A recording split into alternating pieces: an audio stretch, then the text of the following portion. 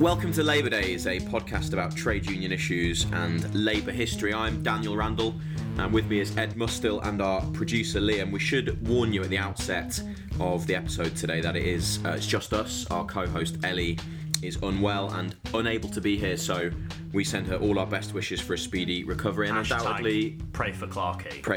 Quite, and undoubtedly the best wishes of all Labour Days listeners as well, because we're quite aware that her presence is often the only thing that makes the podcast listenable. So. Yeah, it's between us two this time, so it's bound to go into a series of insufferably self-referential comments, so just bear that in mind.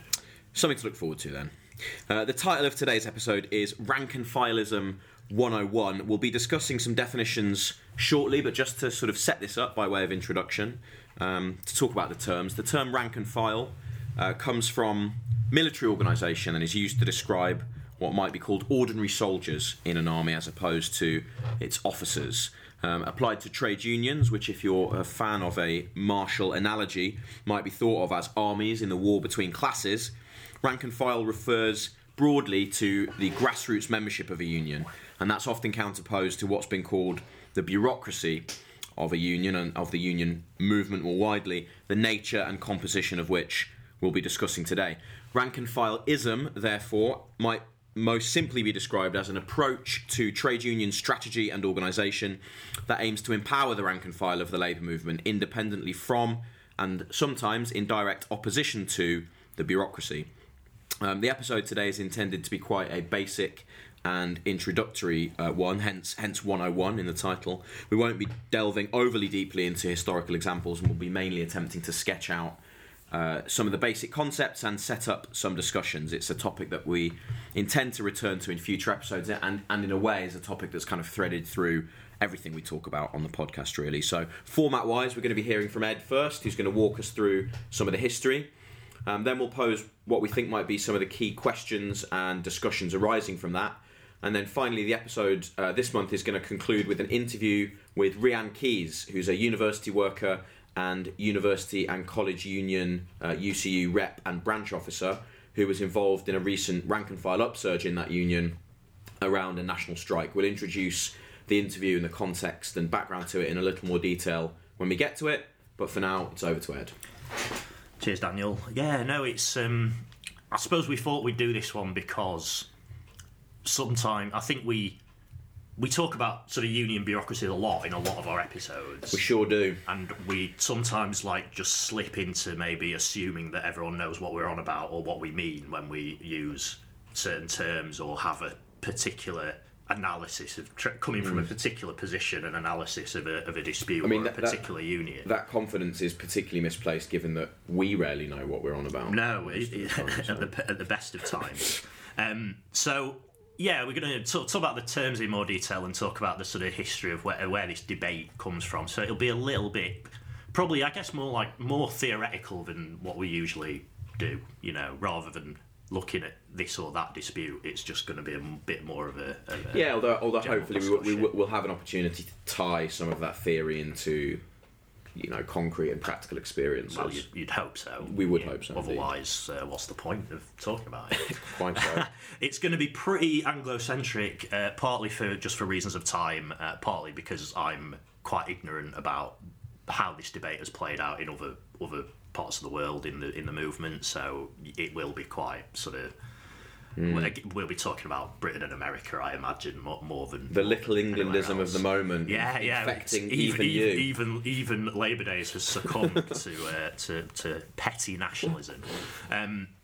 So unions that we are familiar with these days mostly are like big organisations. Even what you'd call like a small union will probably have a few tens of thousands of members, and it'll have quite an apparatus of sort of full-time staff, people working for the union, and it'll have quite an apparatus of, you know, offices, buildings, property, etc., all the rest of it. So this can include elected full-time officials like most general secretaries, although I believe not all general secretaries even today are actually necessarily elected.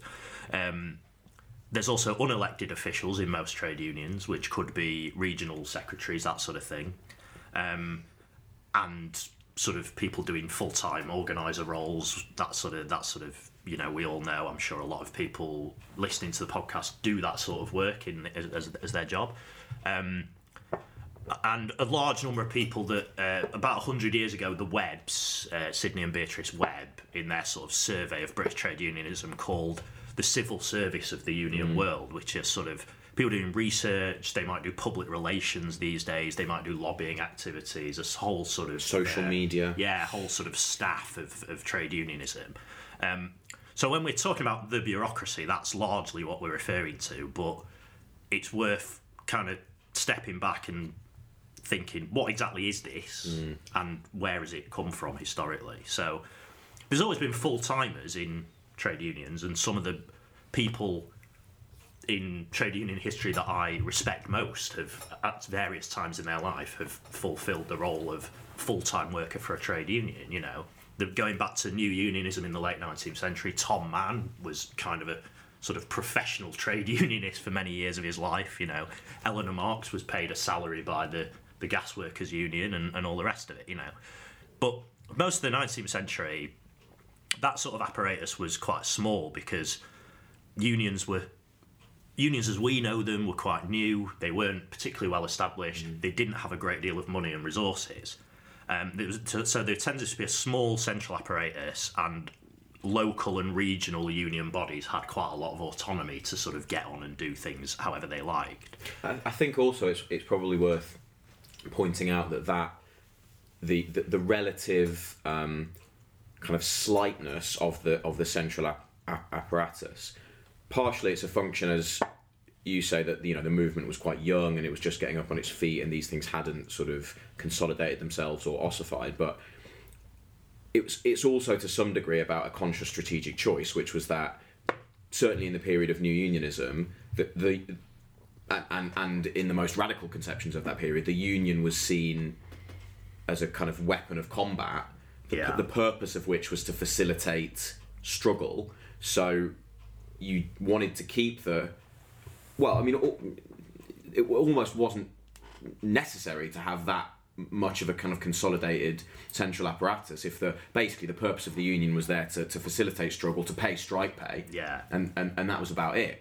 When you move off that conception, suddenly the kind of permanent central structures become more significant. And that I mean, we'll get onto that sort of debate around, like, does the union as an institution become a sort of end in itself for people and all the rest of it.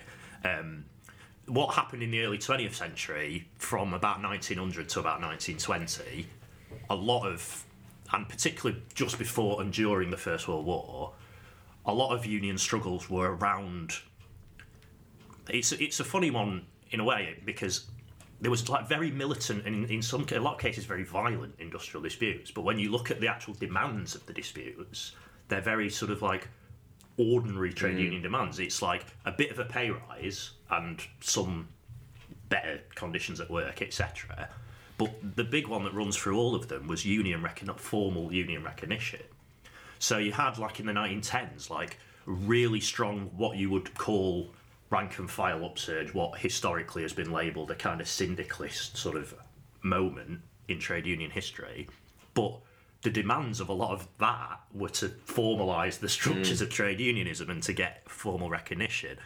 Collective bargaining in many industries was brought in this sort of time in one way or another. After the First World War, there were great sort of strides made in getting sort of joint commissions between unions and employers and all that sort of machinery that developed. And one effect of the great rank and file upsurge of the early 20th century is the size and the power of the sort of bureaucracy that we're kind of talking about.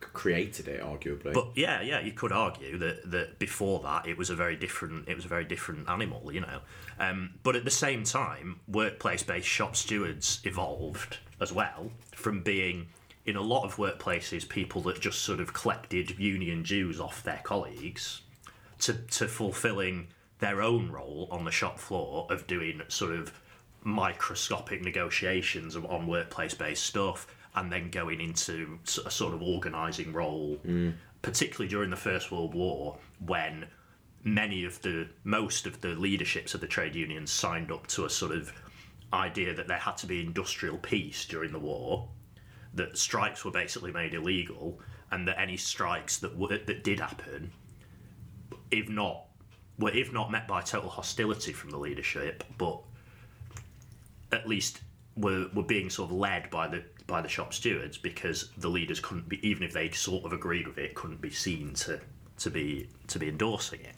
So and that's an interesting one, because it's not necessarily the case that when the rank and file gets stronger, the bureaucracy gets weaker. Or I would argue they were both getting stronger in the early 20th century at the same time, and developed a sort of very complex and contradictory relationship with each other.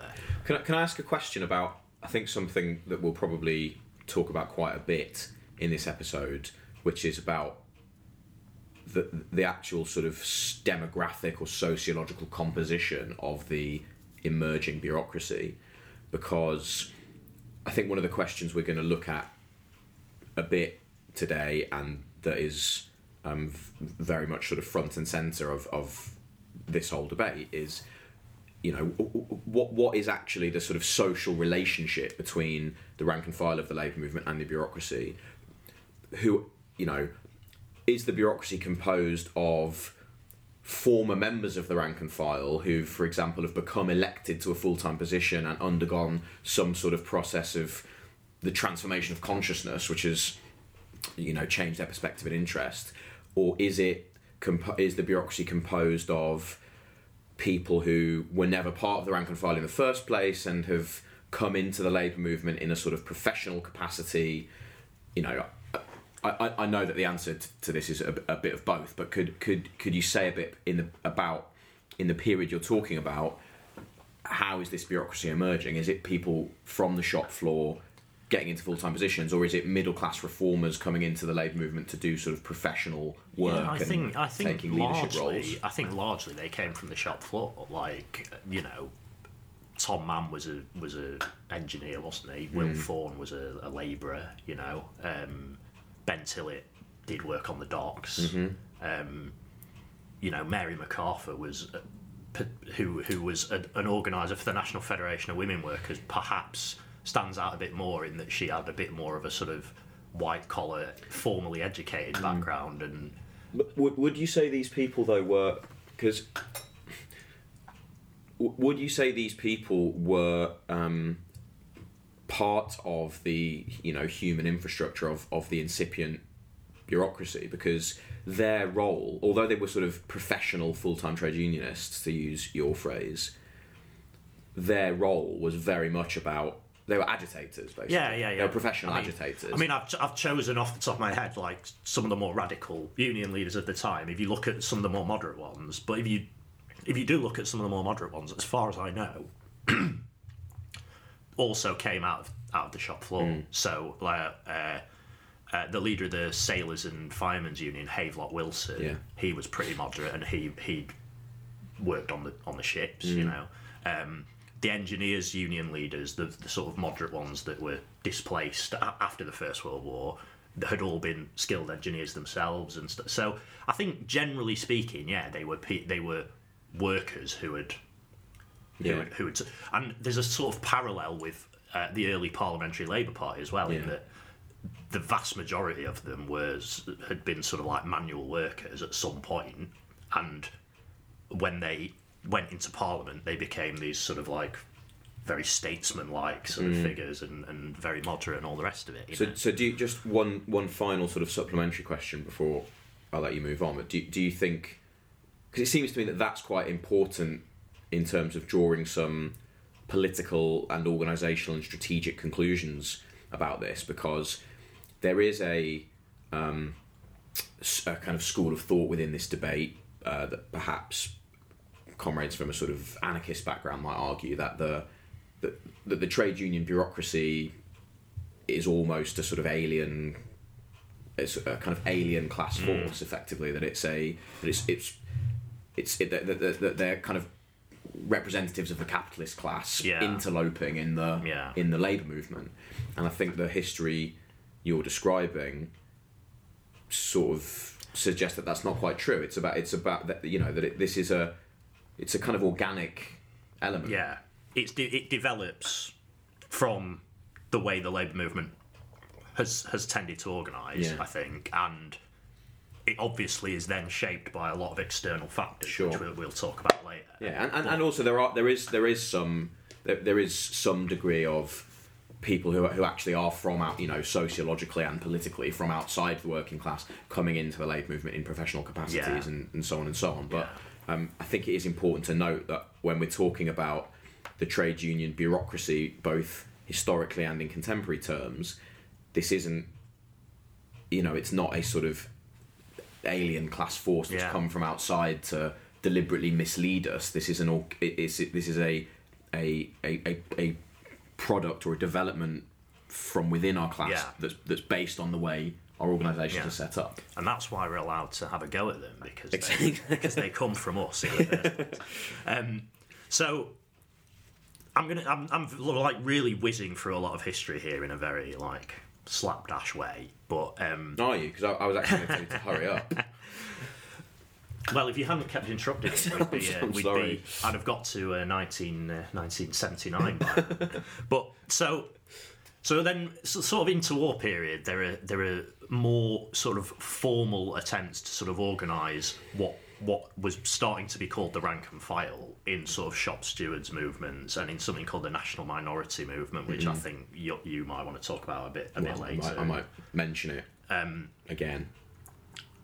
Alongside the sort of increasing formalisation and strength of the bureaucracy, and at different times over the sort of mid-20th century, the stewards, shop stewards in different industries had greater or lesser sort of levels of organisation, and the shop stewards organisations tend to be quite. It's difficult to have staying power because of the nature of them. They might arise in response to a certain set of conditions in a certain industry that aren't going to last forever, and of course they sort of rely on being self-funded and to keep their independence and stuff like that. Whereas the bureaucracy, the machinery of trade unionism by this point was very well established and was sort of paying for itself through the dues of millions of paying members. So very well established by the sort of time of the Second World War and more so afterwards.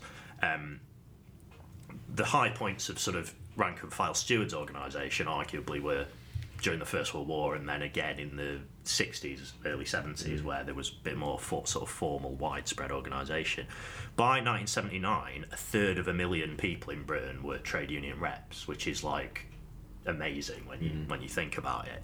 And we all sort of know this statistic of like, from its high point in 1979, the trade union movement in Britain, now it only has about half the membership that it had then. But I think a just as important statistic is the number of stewards in that time. More important statistic, arguably. Declined more. Yeah. So at least by 2/3, if not more. And that meant that as unions were getting smaller throughout the sort of Thatcherite period, the bureaucracy was actually becoming relatively stronger, and in fact numerically bigger as well, because the number of full-time officers employed by unions increased even throughout the 80s and 90s, when membership numbers were sort of shrinking year on year.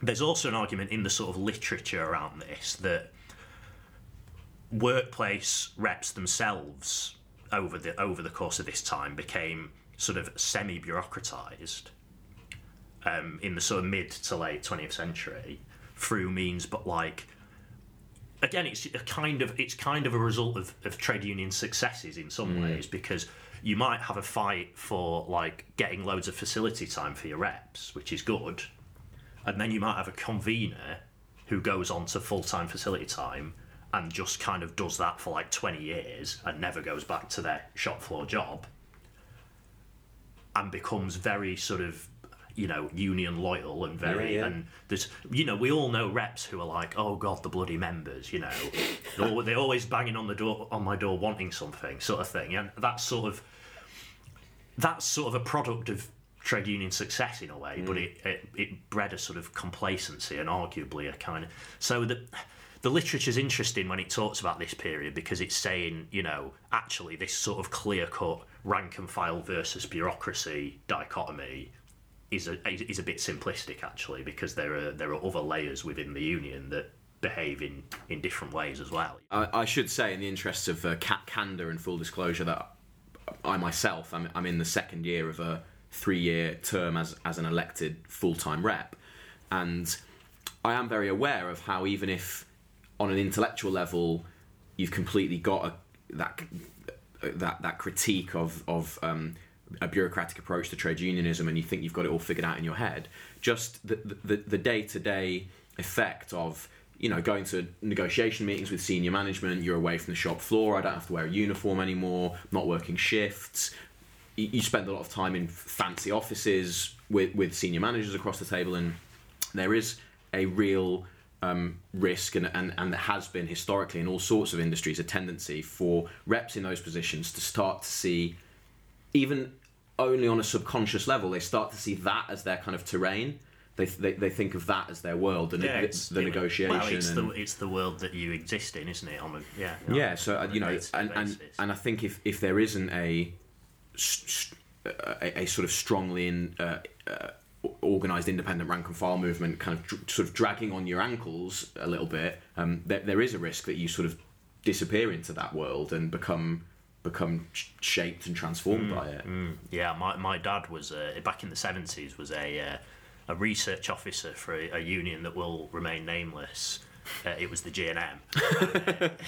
He was sort of drafted in to be a body in the room in a negotiating meeting. It wasn't normally part of his role, and the head, the senior official that was doing the negotiations was like being very chummy and pally with the manager, being like, how are your kids? Did you get them into that school that you wanted to get them? Like these guys just like were meeting each other all the time, probably having lunches, negotiating stuff over dinners and stuff like that. And then, the official comes out of the meeting, talks to a meeting of reps in the industry and gets up and says, "Let me tell you, brothers, I went in there and I laid down the line, and there is no doubt that management have heard loud and clear." And I'm sure we've all experienced or heard of similar things happening. If you situate all of these dynamics in the question of, well, look, how is the union organised? What kind of footing is it on?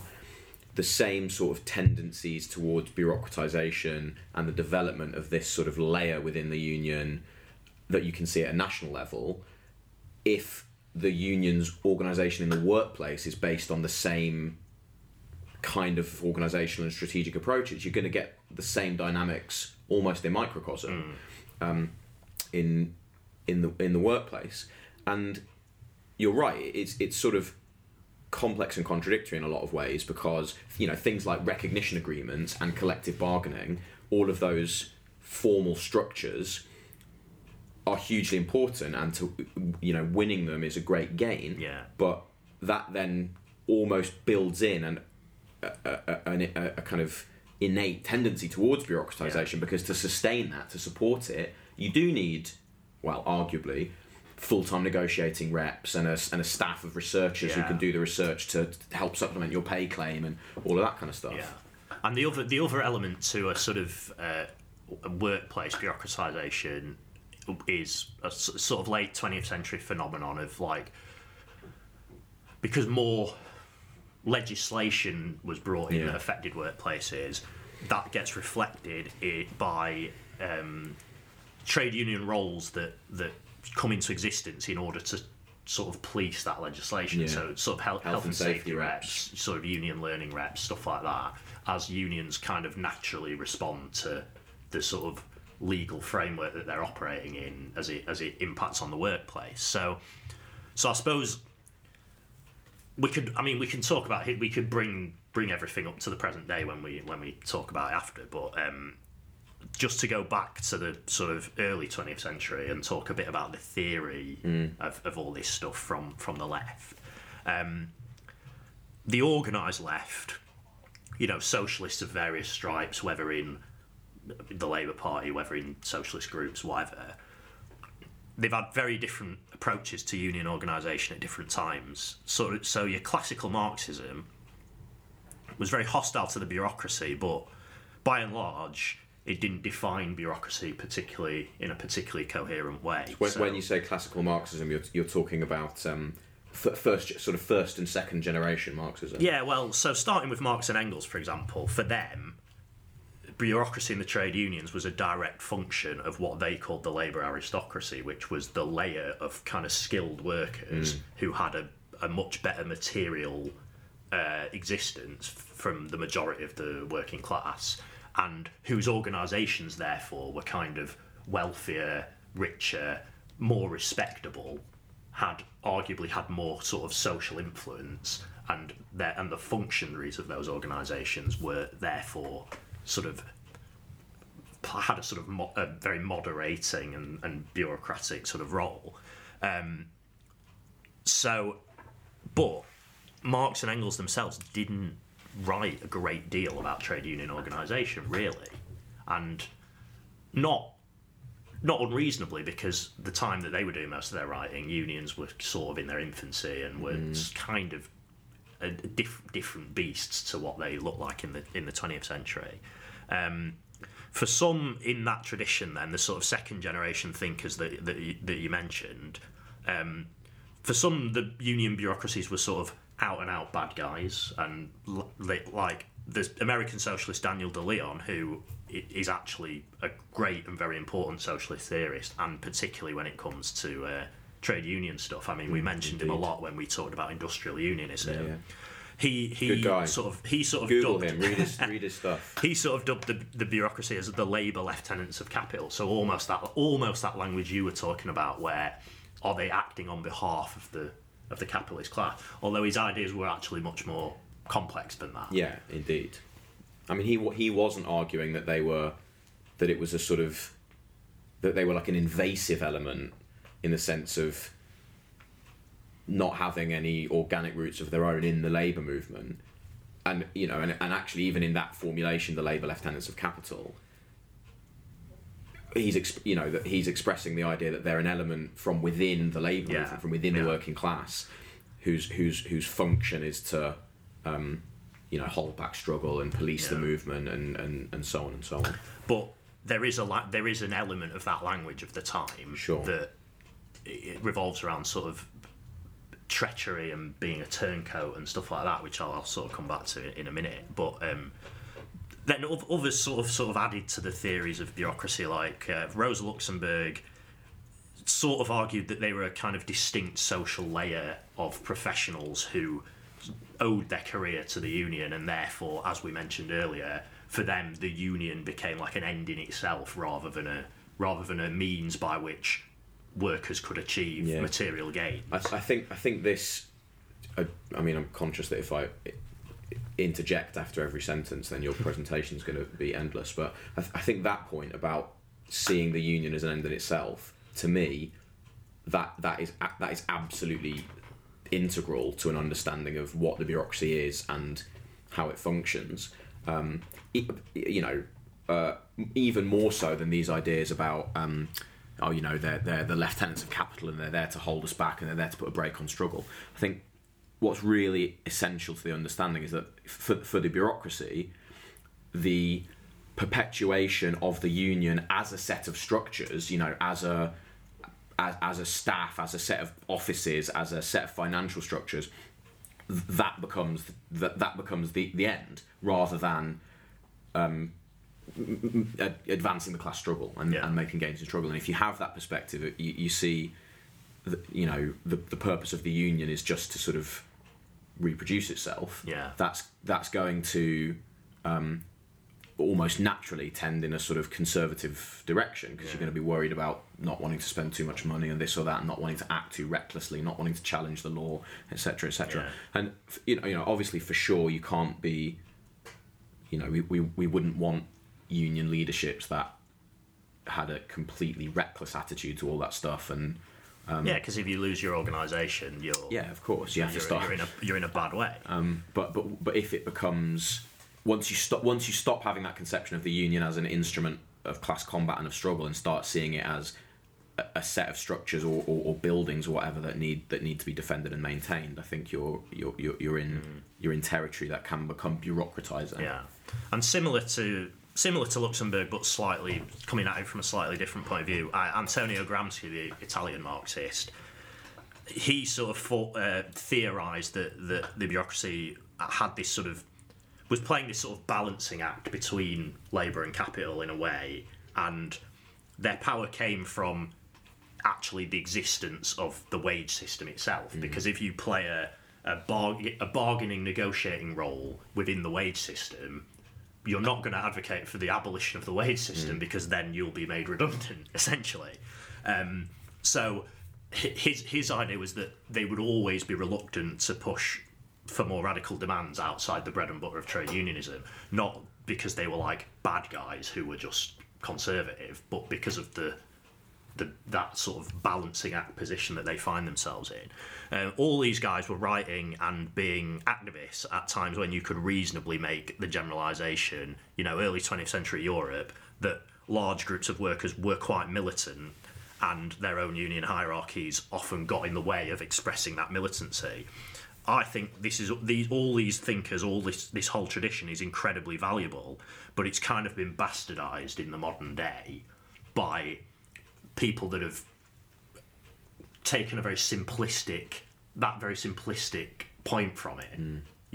There are mass ranks of militant workers if only they had the right leadership that wasn't sort of standing in their way.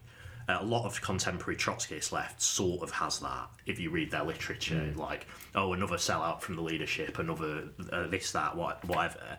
Although having, I think that is true, and that there is a sort of knee-jerk tendency on the far left to talk in those terms as if the only thing standing between the working class and the storming of Parliament is this craven sellout union leadership that's holding it. That's unless they happen to be members of your own political tendency. Yeah, well, exactly. I mean, this is the other thing that as well as that, or sometimes in place of that, you get an attempt to make excuses for various leaderships and actually defend their record and kind of apologise for their record because they might be aligned with a particular group or a particular organisation feels that they can't criticise them too heavily or they won't work with them or whatever. So it's the kind of worst of all worlds. Yeah. There's also another problem, which is that if defining bureaucracy is hard, which I think we've established it probably is. Yeah, because you've been talking for ages and I'm still clearer. None the wiser. Defining the term rank and file is also contested as well, because you can use it to mean all lay trade union members. You can use it to mean just the more sort of engaged, the layer that's engaged in trade union activity on some level, which would probably be a minority. Or is it just the most politically conscious elements of trade union membership, or is it just the shop stewards? Various shop stewards have experienced that, far from holding their members back in some situations, they're actually more politically advanced, and it's actually quite a difficult job to persuade people to take action in some. I'm sure we've all experienced that in some workplaces. So going back to the First World War, stewards in the munitions factories, for example, were able to rally their members to militant industrial action, which, as I say, was actually illegal at the time, around working conditions, wages and so on. But they never called any strikes against the war, even though the vast majority of the stewards themselves were against the war, because the members weren't sort of politically prepared to do it. Historically, a shortcut out of that sort of tricky situation has been what you might call the phenomenon of broad lefts in trade unions, which is basically means forming an electoral coalition to capture the leadership of a union for the political left in that union. And they've usually been called something like the broad left, the united left, left unity, various combinations of those sort of words. That was the tactic employed by the Communist Party sort of post-Second World War, and generally speaking, is followed by most of the organised left now in the British trade union movement. And it sees the main divide in unions as essentially a sort of political divide between left and right, rather than, I would argue, rather than sort of tackling these issues of structure that we're trying to talk about.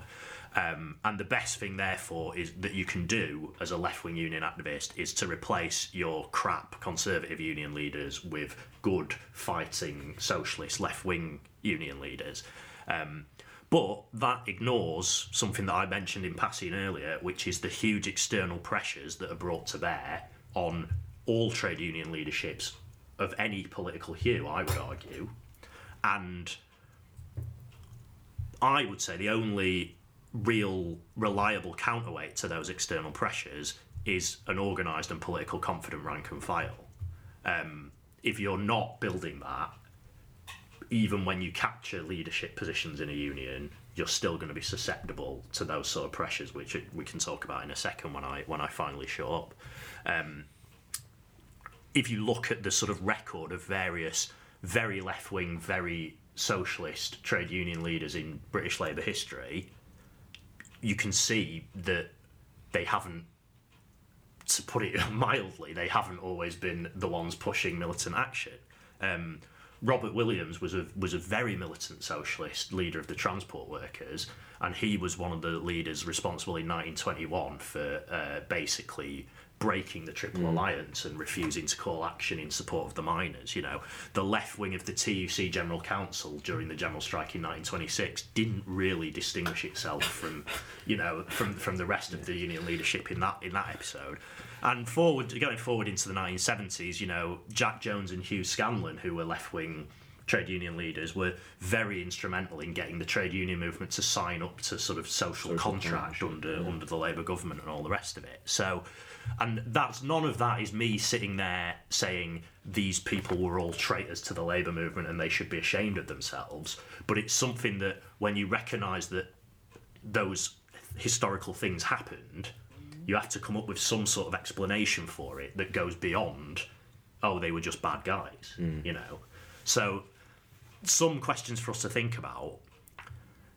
Is it possible, usefully, to define the bureaucracy and the rank and file? Is it useful to think of it as a sort of dichotomy between two forces within the movement that are sort of in conflict with each other, or is it a bit more complicated than that? To what extent do we think workplace trade union has been bureaucratised, which is an idea that I was putting forward in what I was just saying, and I'm not sure actually that's an idea that comes from the literature, and I'm not sure the extent to which I do actually agree with it. And is there a best strategy for sort of radical left-wingers in the trade union movement to follow in the circumstances that we're currently in, based on all this history of theory and the discussion of the bureaucracy and all the rest of it? Is it useful? Is it a sort of interesting historical debate that has really no bearing on what we're facing at the moment? Or, you know, that's the sort of question, I suppose. Thanks for that, Ed. A pretty useful sort of introductory historical sketch to some of the origins of these ideas and the ways in which activists in the labour movement from kind of different traditions and in different periods have approached them. One thing I thought it might be useful to do just in kicking off a bit of a discussion in response is to talk in very day-to-day practical terms about what the bureaucracy in the contemporary labour movement consists of. Because I think if you speak to a lot of, I don't like the term ordinary trade unionists, it sounds quite patronising, but the kind of person who's, you know, maybe is a bit engaged in the union, comes to the branch occasionally, if they have a conception of what the bureaucracy is, even if they don't necessarily think of it using that term, they might think, well, it's the general secretary or it's the kind of national officers of the union. So I think in a lot of people's heads, sometimes the idea of the bureaucracy is sort of conflated with just the leadership. Yeah, or even just the union. I mean, a lot of people, particularly big. I've worked in a lot of big public sector workplaces that are quite heavily unionised, relatively speaking, these days. and people talk about the union as if it's a thing that exists like 200 miles away that comes in and does stuff for you, and I think that's part of the same sort of attitude. Yeah, indeed, and again, I think that comes back to this point that we were making about trade unionism as a sort of endeavour, itself becoming kind of bureaucratised at almost every level. So even though I think it is possible to talk in the terms that some of those late 19th and early 20th century socialist and kind of revolutionary industrial unionist theorists were talking about the bureaucracy as a kind of a sort of distinct element and layer within the labour movement. I think it is possible to talk about that, but you can't be lazy with the term because there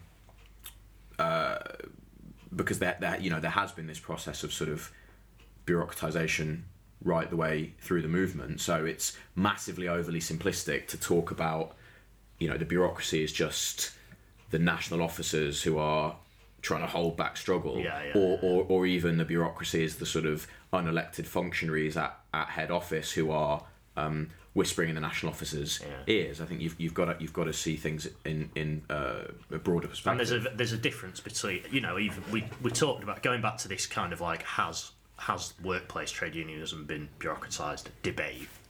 There's a difference there in that your rep on full-time facilities is still in the workplace and still kind of is directly affected by changes in material conditions in the work. If a load of redundancies come down the pipeline, even if you're on full-time facilities, that's going to affect you in the way that it's not going to affect like a researcher in the union's national office. So there is a, however bureaucratised reps may or may not be, and you can debate the extent to which that's happened, they're still in the workplace, which is one of the reasons why I think shop stewards organisation is like pretty crucially important.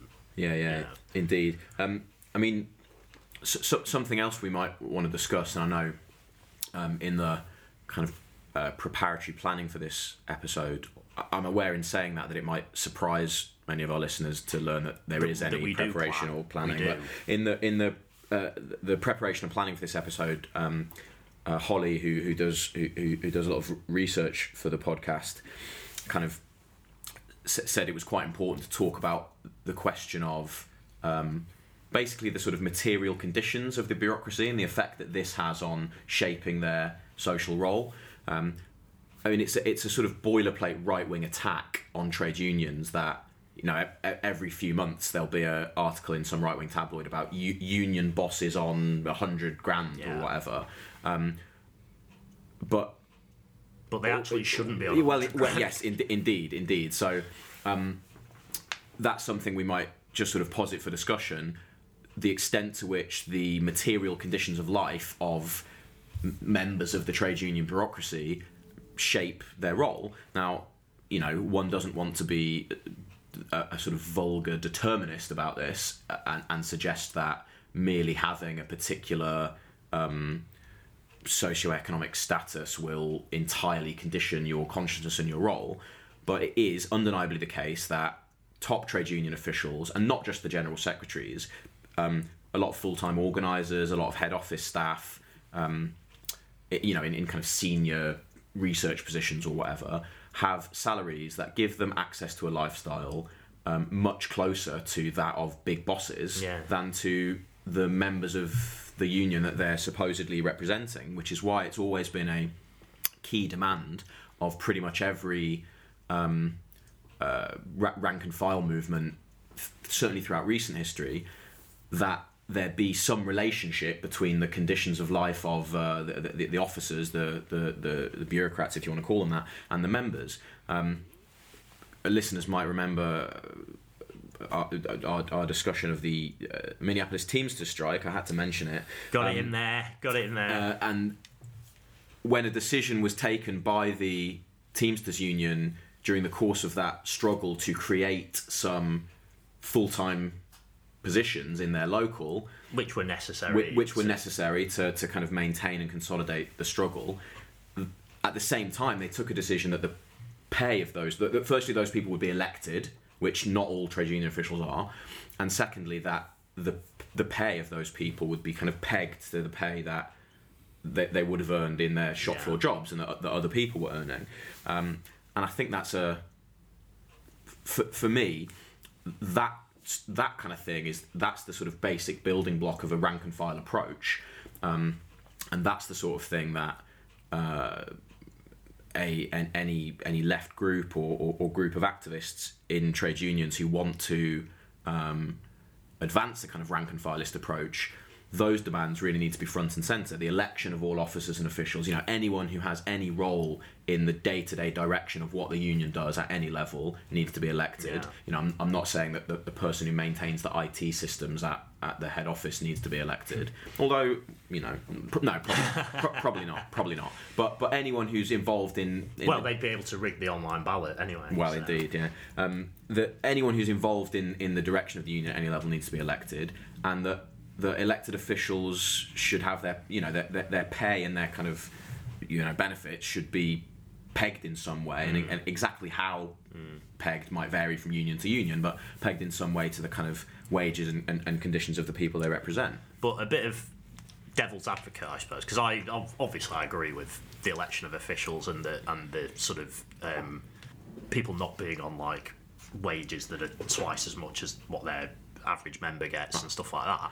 But way more than twice. Well, talking about not just general secretary, sure, but none of that really solves the problem of that there are people that have to fulfil this sort of bargaining function and this mediating or negotiating function, and even if those people are on like an average worker's wage and being elected, they're still is that not sort of an inevitable part of trade unionism, regardless of whether you sort of rein in the bureaucracy and make it materially closer to the membership? There's still that, but then I suppose there are things you can do to even open that up, like Solidarność in Poland I was just about to say. Yeah, used to broadcast all of their negotiations with management via Loudhailer into a yard full of the union members, rather than having a sort of chummy behind the scenes talk with the shipyard owners and then reporting back afterwards, sort of thing. So I've sort of answered my own question there, haven't I? In a way? Yeah, very, very, very good. I mean, the whole podcast could just be you a man in conversation with himself for an hour and a half. But I think that gets to the heart of it, right? That yes, it is an inevitable function of the endeavour of trade unionism under capitalism, that there is going to be you sort of need that infrastructure, because the function of trade unionism is to a pretty significant degree defined by the parameters of the capitalist system that it exists within. So you're going to have that layer of people who are doing negotiations, of people who are running an office, of people who are performing those sort of small b bureaucratic functions. But you can put in place cultures and structures and practices and constitutional rules in terms of how they're elected and how much they're paid and all of that, which I think you use the phrase reins in or kind of hems in or puts barriers around how much power that element as a sort of and how much power it can wield independently from the membership. Yeah, exactly, and that's why that question of independence is really essential, because in all these examples we can see what's basically going on is the bureaucracy acting as a sort of independent layer on the basis of its own interests, or what it perceives to be the interests of the union as a set of institutions, rather than on the basis of the interests of the struggles of the membership. So to counter that, we need independent rank and file organisation, which organises the rank and file. And yes, there is a debate about exactly what the rank and file is, but that organises the rank and file on an independent basis to challenge and to rein in and to hem in the power of the bureaucracy, which doesn't really exist in the British trade union movement at the moment. Really. It doesn't at all. I mean, there are small pockets. So we might we might put up some links in the episode description about the local association's national action campaign in the NUT. It's now become something called the Education Solidarity Network in the NEU, which was an attempt in that union to kind of break away from the sort of broad leftist model and move towards a more kind of branch-based rank and file model. And certainly we'll hear in the interview with Rian about some embryonic attempts in the UCU to move towards a more rank and fileist approach. The other thing we haven't talked about in this episode, which there's certainly no time to delve into now, but we can sort of throw out as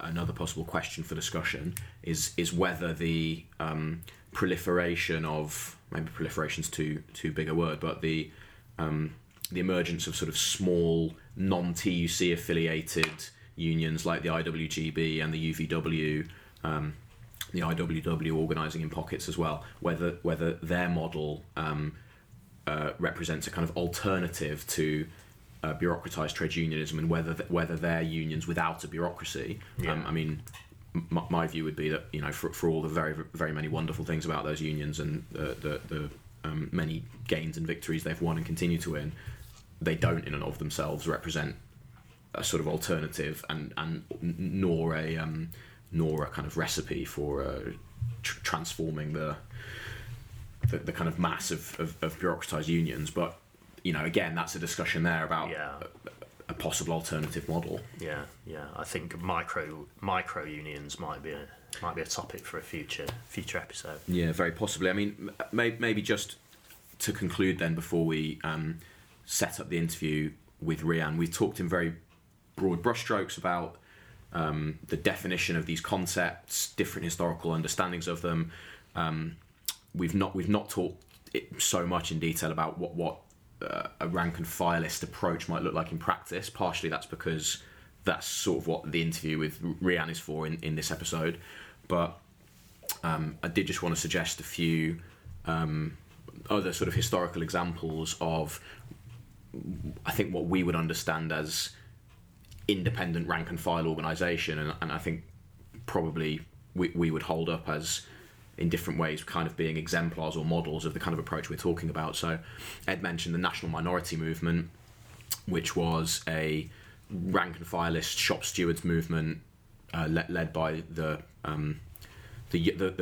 what was at the time the very young Communist Party, which played a very important role in organising rank and file workplace and union militants across different industries in the 1920s. Yeah, in the 1920s, and unfortunately declined as the Communist Party kind of became Stalinised.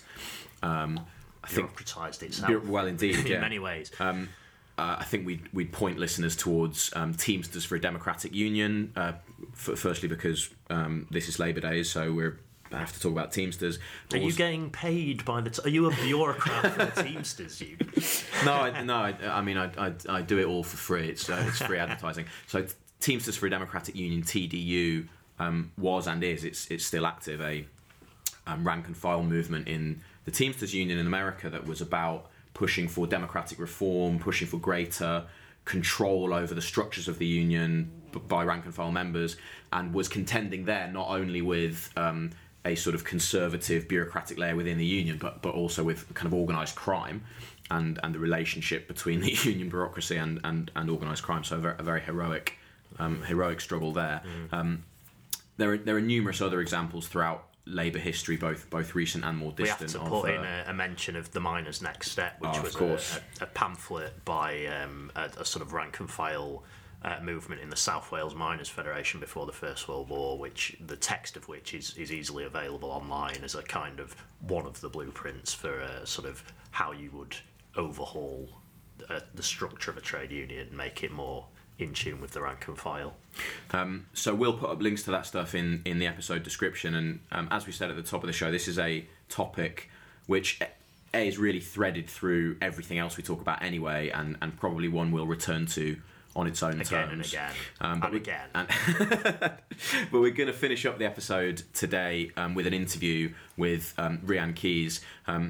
As I mentioned a few moments ago, the reason we wanted to finish on this is because we feel that in a sort of embryonic sense, the experiences Rian's going to talk about possibly give a sense of how a rank and filist approach within a particular industry, within a particular union, might manifest itself in the contemporary labour movement. So Rian's a university worker who was involved in strikes by university workers to defend their pension arrangements against attempted cutbacks by the employer. And during the course of that dispute, these kind of tensions that we've been talking about really sort of became quite heightened in a very dramatic in a very dramatic fashion. And university workers and activists within the UCU, the union involved in the dispute, started to develop kind of I think it would be fair to say a sort of consciousness and then embryonic forms of organisation that attempted to really do some of the stuff we've talked about and provide that sort of independent rank and file organisation against the bureaucracy. So here's the interview with Rian. Rian, can you just start by giving us a very brief overview of what last year's dispute was about? Yeah, so I'll keep it really brief because I think none of us are pensions nerds. But essentially, what the dispute was over sort of really damaging proposals to make changes to the USS pension scheme, which would essentially end guaranteed pensions benefits. And there'd been sort of problems with the USS in 2011 and again in 2014, and so it had been kind of repeatedly under attack. And you know, this was kind of the last straw really. There had been sort of a previous attempt at industrial action over USS in 2014, but we didn't get the sort of strike mandate for it. So by the time sort of 2018 rolled around, I think people were particularly furious and really wanted to take some action. So that's it in a sort of very brief overview kind of way. And how did the sort of tension or conflict between the bureaucracy of the union and the rank and file first kind of come into focus during the dispute? So I think it became particularly notable around a meeting on the 13th of March, at which the deal that had been struck with ACAS on the 12th of March was being discussed, and sort of branch delegates were attending a meeting at UCU HQ to kind of discuss that, and there was a lot of anger around that deal. I mean, I kind of feel uncomfortable calling it a deal, but there was a lot of anger really that deal had even been struck and it was considered to be completely inadequate. So what you saw was sort of UCU rank and file members essentially turning up demonstrating outside UCU HQ on the 13th of March. And you know, branch delegates were there to kind of say this deal was unacceptable to the vast majority of branches. And you know, we were told the General Secretary addressed the crowd outside and said that, you know, that was probably the best possible deal that we were going to get. So I think at that point it became quite clear that there was this real disconnect between sort of the bureaucracy in terms of, I guess, those in HQ in Carlo Street and those of us kind of in the branches. So I think that was really the key point when this sort of blew up and we saw the tensions kind of really coming out. So they'd negotiated something that basically people weren't happy with and didn't really address people's demands from the strike. Absolutely. It was, I mean, some of it was actually pretty offensive, to be honest. So, for example, there was a bit in the deal about rescheduling of classes, which is particularly detrimental to those of us who are hourly paid because we'd lost the pay for that work. And obviously, if you're hourly paid, you can't reschedule stuff without getting paid for it. So the deal was essentially sort of saying that hourly paid staff should be working for free, essentially, which a lot of us found particularly offensive. So yeah, there was a lot of anger around the 13th of March deal. So a lot of new, particularly sort of early career academics, sort of became involved in the dispute. Maybe became involved in a strike for the first time. Do you get the feeling that those people sort of went into the dispute with a sense that they were going to have this tension with their own union, or do you think that's something people learned as the dispute went on? So I think there were sort of elements of tension that were already in place. So particularly for those of us who are younger, early career, often sort of hourly paid on casual contracts, we'd often sort of been promised by HQ that anti-casualisation would be sort of the next big fight for the union. And like historically, it's not really been great for action on anti-casualisation, despite sort of some really stellar efforts from the Anti-Casualisation Committee. So in that sense, I think there were already some concerns that perhaps the union weren't addressing issues that sort of younger activists wanted to be addressed. I mean, there was also, certainly a lot of anger over USS and the changes to the pension scheme, which, as I say, had been boiling away since about 2011. And as I say, that we hadn't managed to get the percentage needed for action in 2014, and although we did get sort of the percentage needed for action short of a strike, essentially the union backed away from that. So it was a little bit like in 2018 there was a sense of sort of go big or go home. Right, yeah. Because, we'd kind of backed away from it before. And I think that also has a lot to do with that lovely Trade Union Act of 2016, where I think, because of the thresholds that have been introduced, there's kind of a tendency towards sort of bigger and more confrontational actions. So I think, USS itself was a kind of big deal. But I think for a lot of us younger activists, so many of us were sort of formed in the crucible of the 2010 student movement and have been sort of angry about the marketisation of higher education and increasing casualisation for a long time. And as I say, there were tensions that developed sort of in struggle, particularly around the offensive nature of the 13th of March deal. And there was kind of also a lot of anger around, sort of, as I say, we've been promised that the union's going to take action on anti-casualisation, but a lot of us kind of felt that if we can't even fight on USS, which is something that affects sort of a lot of senior academics who actually have access to a pension scheme that a lot of us don't. Even with the large mobilisation that we had over USS, if we were going to sort of make these derisory deals, then essentially what hope do we have for fighting anti-casualisation? So that was very much sort of, I think, the feeling among younger activists in the union. Yeah, so there was a kind of rank and file network that developed out of the dispute. Can you just say something about the nature of that and how that came about? Yeah, I mean, it was brilliant, and I think it was also really unexpected, and I think a lot of it has to do with what we referred to as our digital picket line, because the UCU strike was sort of all over academic Twitter, so what you found was sort of a lot of us making links between branches that sort of historically probably wouldn't have made links together outside of perhaps national meetings like Congress.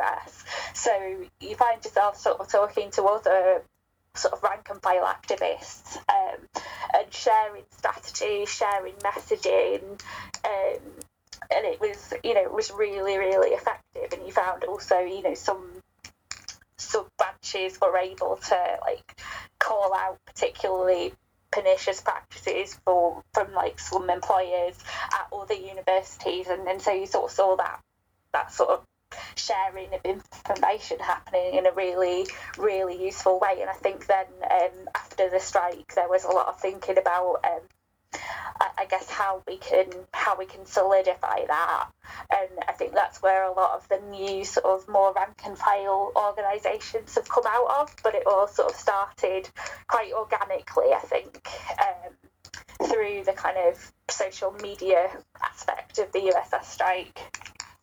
Yeah, and presumably as well in response to some of the behaviours of the elements of the union bureaucracy, so that there's a particular event where the bureaucracy seemed to very distinctly act as as and for itself, and that was around the National Congress that happened after the dispute. Can you just talk about that? Oh my goodness! I mean, where to start? So there were essentially some controversial motions that were brought to UCU Congress as a result of sort of feeling around the handling of the dispute. So there was a particular motion from Exeter University, which is my university, which called for essentially the resignation of Sally Hunt, the General Secretary. So it was a vote of no confidence, essentially. There was also a motion brought by King's College London to censure the General Secretary for conduct during the strike. So essentially for the conduct of a branch delegates meeting on the 28th of March, at which the pensions dispute was discussed, and where voting cards had been issued, but basically no vote of branches, no vote by branch delegates was taken.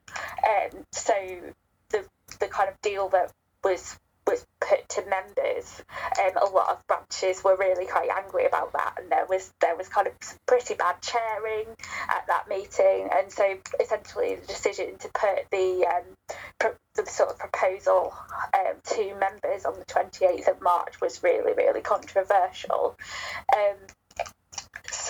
So those were sort of two key motions that were discussed at Congress. Now, what we found when we arrived at Congress, it was pretty well surprising as a first-time delegate. First day of Congress, we were given leaflets by apparently the UCU staff branch of Unite, basically saying that they had concerns about certain motions. So there were the two motions that I've already mentioned. So that's the union representing full-time staff of your union. Yes, yeah. Right, exactly. So there was this. So we got these flyers basically saying that if these things are getting discussed, that that would be problematic, and that they considered sort of our call for the resignation of the General Secretary as a threat to sort of the terms and conditions of employment. So that was kind of a surprise, because obviously we'd submitted the motion that we brought had gone through the proper processes. It had gone through a general meeting of our branch. It had been submitted to the Congress Business Committee. It had been put on the agenda 2 weeks in advance of Congress. It had gone through all of the democratic processes necessary to get it onto the agenda. It was ruled in order. And then on the first day of Congress, we find that there's this concern from Unite members that sort of said, this is a threat to the terms and conditions of the General Secretary's employment. So what we sort of found was we came under a lot of pressure as delegates from sort of a range of sources within the union to sort of withdraw that motion. And then, we arrived at Congress to find that the members of the Unite Trade Union, the full-time staff, had elected to stage walkouts if our motion and two other motions, so the censure motion and another motion referring to democratic processes and governance within the union, if they were on the agenda, then staff would walk out. So that was quite sort of surprising, and essentially sort of I see that very much as an attempt by the sort of bureaucracy acting in its own interest to derail the Congress, which is the sovereign policy-making body of the union, because obviously Congress cannot continue without staff. So I found myself as a first-time delegate in this really odd situation where we're in discussion with colleagues in Unite after the first set of walkouts, and they sort of said, that they didn't feel that Congress should be able to debate these motions. So we sort of pointed out that this meant that members of Unite, or full-time staff acting in their capacity as members of Unite, were able to essentially veto the topics that assisted trade union could discuss at its annual congress, which seemed really bizarre, and it was clear interference, we thought, in sort of the internal business of a sister union. And also, it's the kind of the logic then would be that no one in the labour movement would ever be able to discuss a no confidence motion in anyone if they were receiving a salary from a union or whatever organisation, So it's kind of ridiculous, isn't it? It's absolutely bizarre, and I think all the trade unions do have sort of things that are written into their rules which sort of say that elected officials can be sort of recalled or held accountable, but there's nothing in UCU's rules to say that. So essentially what we were told is that the proper thing to do would be to go through the internal complaints process rather than sort of discussing this openly at Congress. And obviously we kind of disputed this interpretation that the General Secretary, yes, she's an employee, but she's also, the most senior elected official in the union, and as such, surely the supreme policy-making body of the union should be able to ask questions about conduct and sort of essentially hold elected officials accountable. And it's kind of, in the whatever you think about the handling of the dispute, I suppose it kind of betrays two different views of what a trade union is there, I guess, because you've got one view that sort of says, oh, this is, we're just like any other employer, and if anyone's got a complaint against an employee, then there's processes to go through for that. And then there's another view that says, well, we're not just like any other employer, we're an organisation that's supposed to be run by the membership, and we have a right to debate this sort of thing openly. Yeah.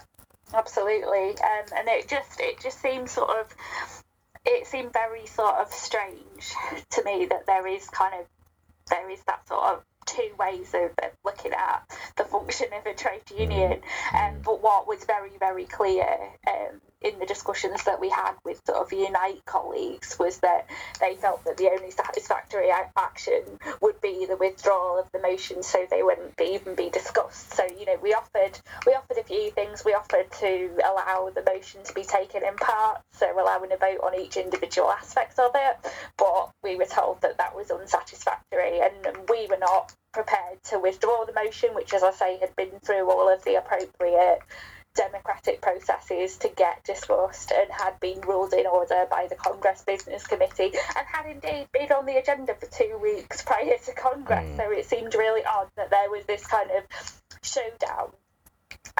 We sort of asked questions about that, and we said, why was the branch not contacted to discuss this if there were these sort of legal concerns around terms and conditions of employment? And we were told that they didn't know who the delegates were, which we'd all registered, and if nothing else, you could contact the branch secretary. The contact details are online.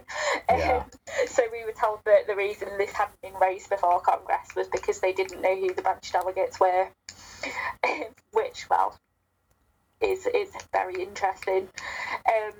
So did it get resolved in one way or another then eventually, or? So what happened essentially is that Congress did resume that day, so that was the first day of the 3 days of Congress. The chair read a statement from the Unite members, to which we were given actually no right of reply, and they said basically they'd been unable to reach an agreement with us, and there were several votes of the Congress in favour of hearing the debates. There were lots of people who were perhaps opposed to the motion but felt that it should be heard, and felt that those issues should be debated, and Congress voted several times to hear that motion in increasing numbers each time, and then again there was a second walkout, and business was then terminated early on that day. So, and at that point, the national officials acting as Unite members declared themselves to be in informal trade dispute with UCU. So that was kind of the first day of Congress. The second day was the higher education and further education sector conferences. So that was there wasn't anything particularly controversial on the on the agendas there. So that went ahead as planned. And then on the third day, which was sort of the resumption of Congress, again, when our motion was supposed to be discussed,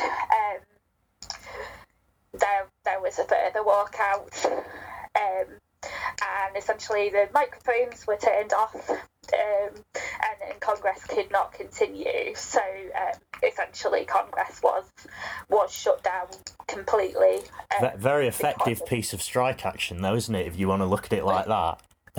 Well, yeah, I mean, it was very, very good. Yeah, very good industrial action. It was good to see some militant industrial action. Yeah, the irony of officials taking an unofficial strike, which they never would sanction their own members to be allowed to do. You know, it's the whole situation's very bizarre, isn't it?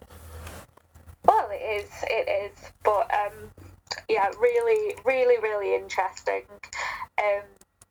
You know, I mean, it was fun. There was sort of an unofficial picket line outside, with sort of members of sort of a particular faction of the union, and sort of acting apparently in defence of staff. And there was all sorts of signs up that sort of said, you know, no to bullying and support our staff. And it was just really odd to be sort of a first-time delegate at the UCE National Congress, bringing a properly sort of voted upon motion to Congress, and sort of being cast in this role and having to be negotiated with a bit like a boss.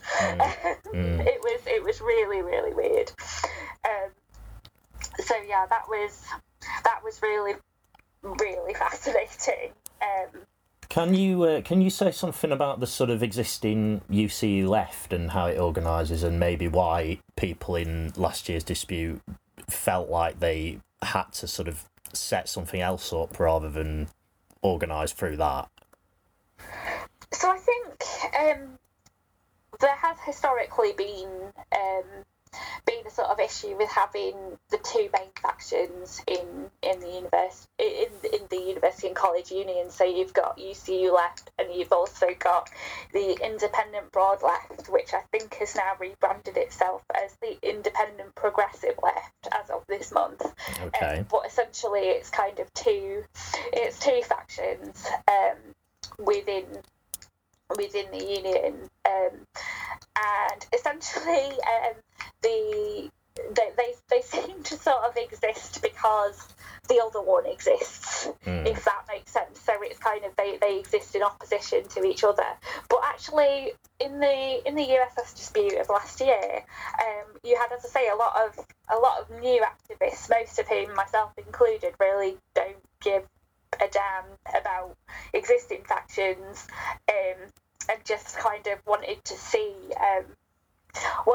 sort of a more rank and file approach to the union's kind of activities. So the existing factions generally focus on union elections and getting sort of people of particular viewpoints elected, so that particular policies can be passed through, like the NEC, for example. Whereas a lot of us aren't really interested in that sort of old school electoral politics, a lot of which is sort of based on, I guess, sort of legacy fringe left rivalries.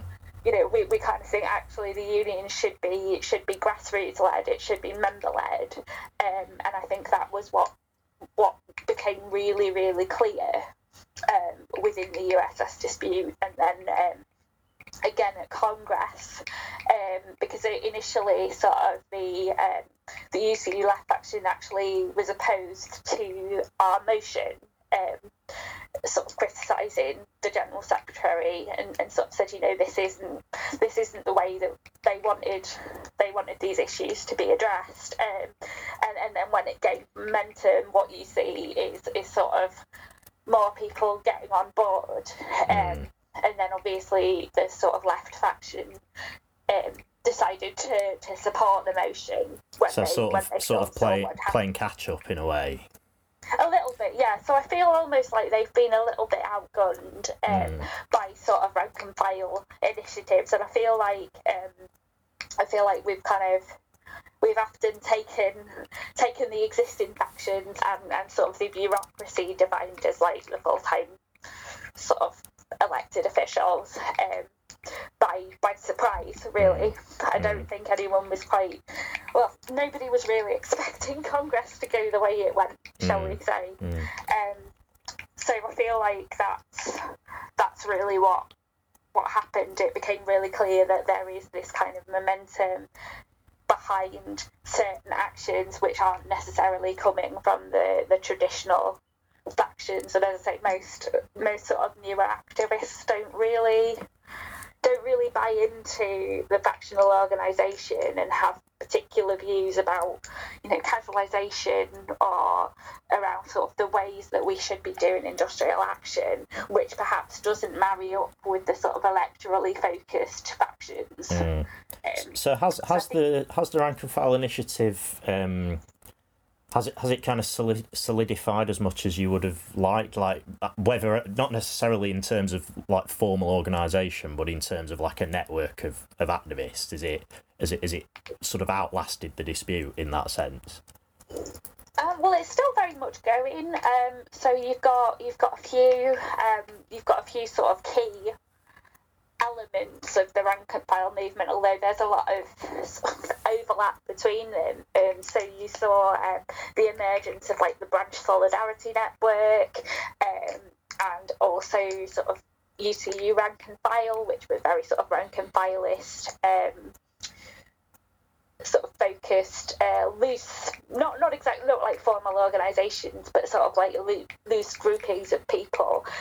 And certainly, branches are still communicating through those mechanisms, still sort of organising, still sharing branch motions, still sharing ideas and discussing things. So in that sense, it's outlasted the dispute, and those networks that we built up in sort of the sort of struggle of the USS dispute are very much still in place. And what's really exciting, actually, is we've got the NEC elections are currently ongoing, so the ballot papers will have gone out, I think, last week, and we've actually got a three-way contest for the vice president higher education, which I think is actually pretty unprecedented. I'm not sure there's been a three-way contest before. I think in these elections you tend to sort of see one candidate from each faction.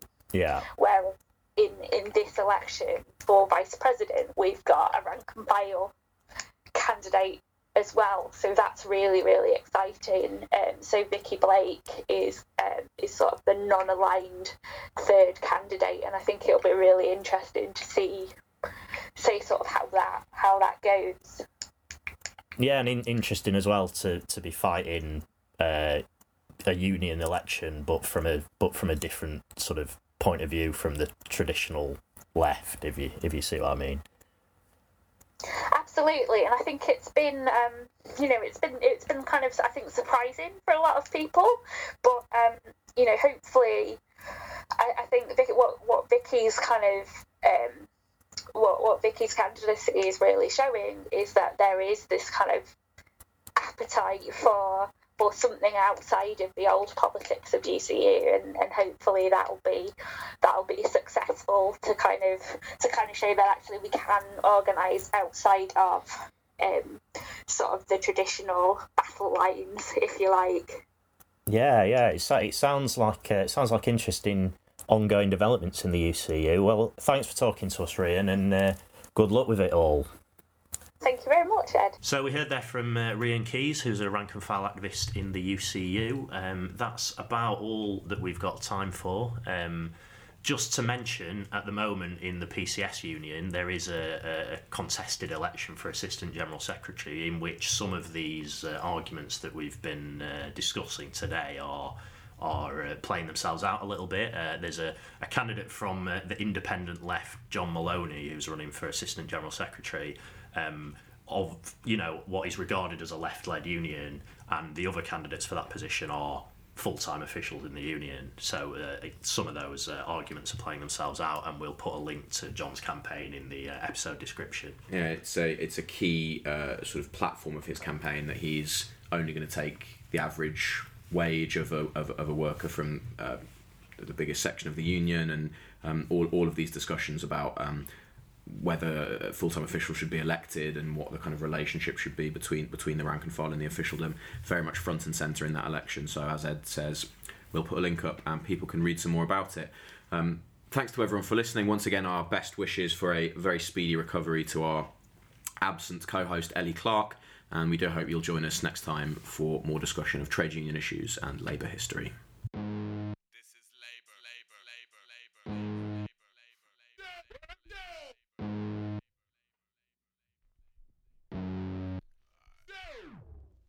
Labour Days was presented by Ed Mustill and Daniel Randall and produced by Leah McNulty with research from Holly Smith. Follow Labour Days on Facebook and find us on Twitter at Labour Start again. I always fuck up the socials. Follow us on Facebook at Labour Days Podcast or find us on Twitter at Labour_Days. Download. You've got a bit further. You can start with downloads now. Download us from your podcast app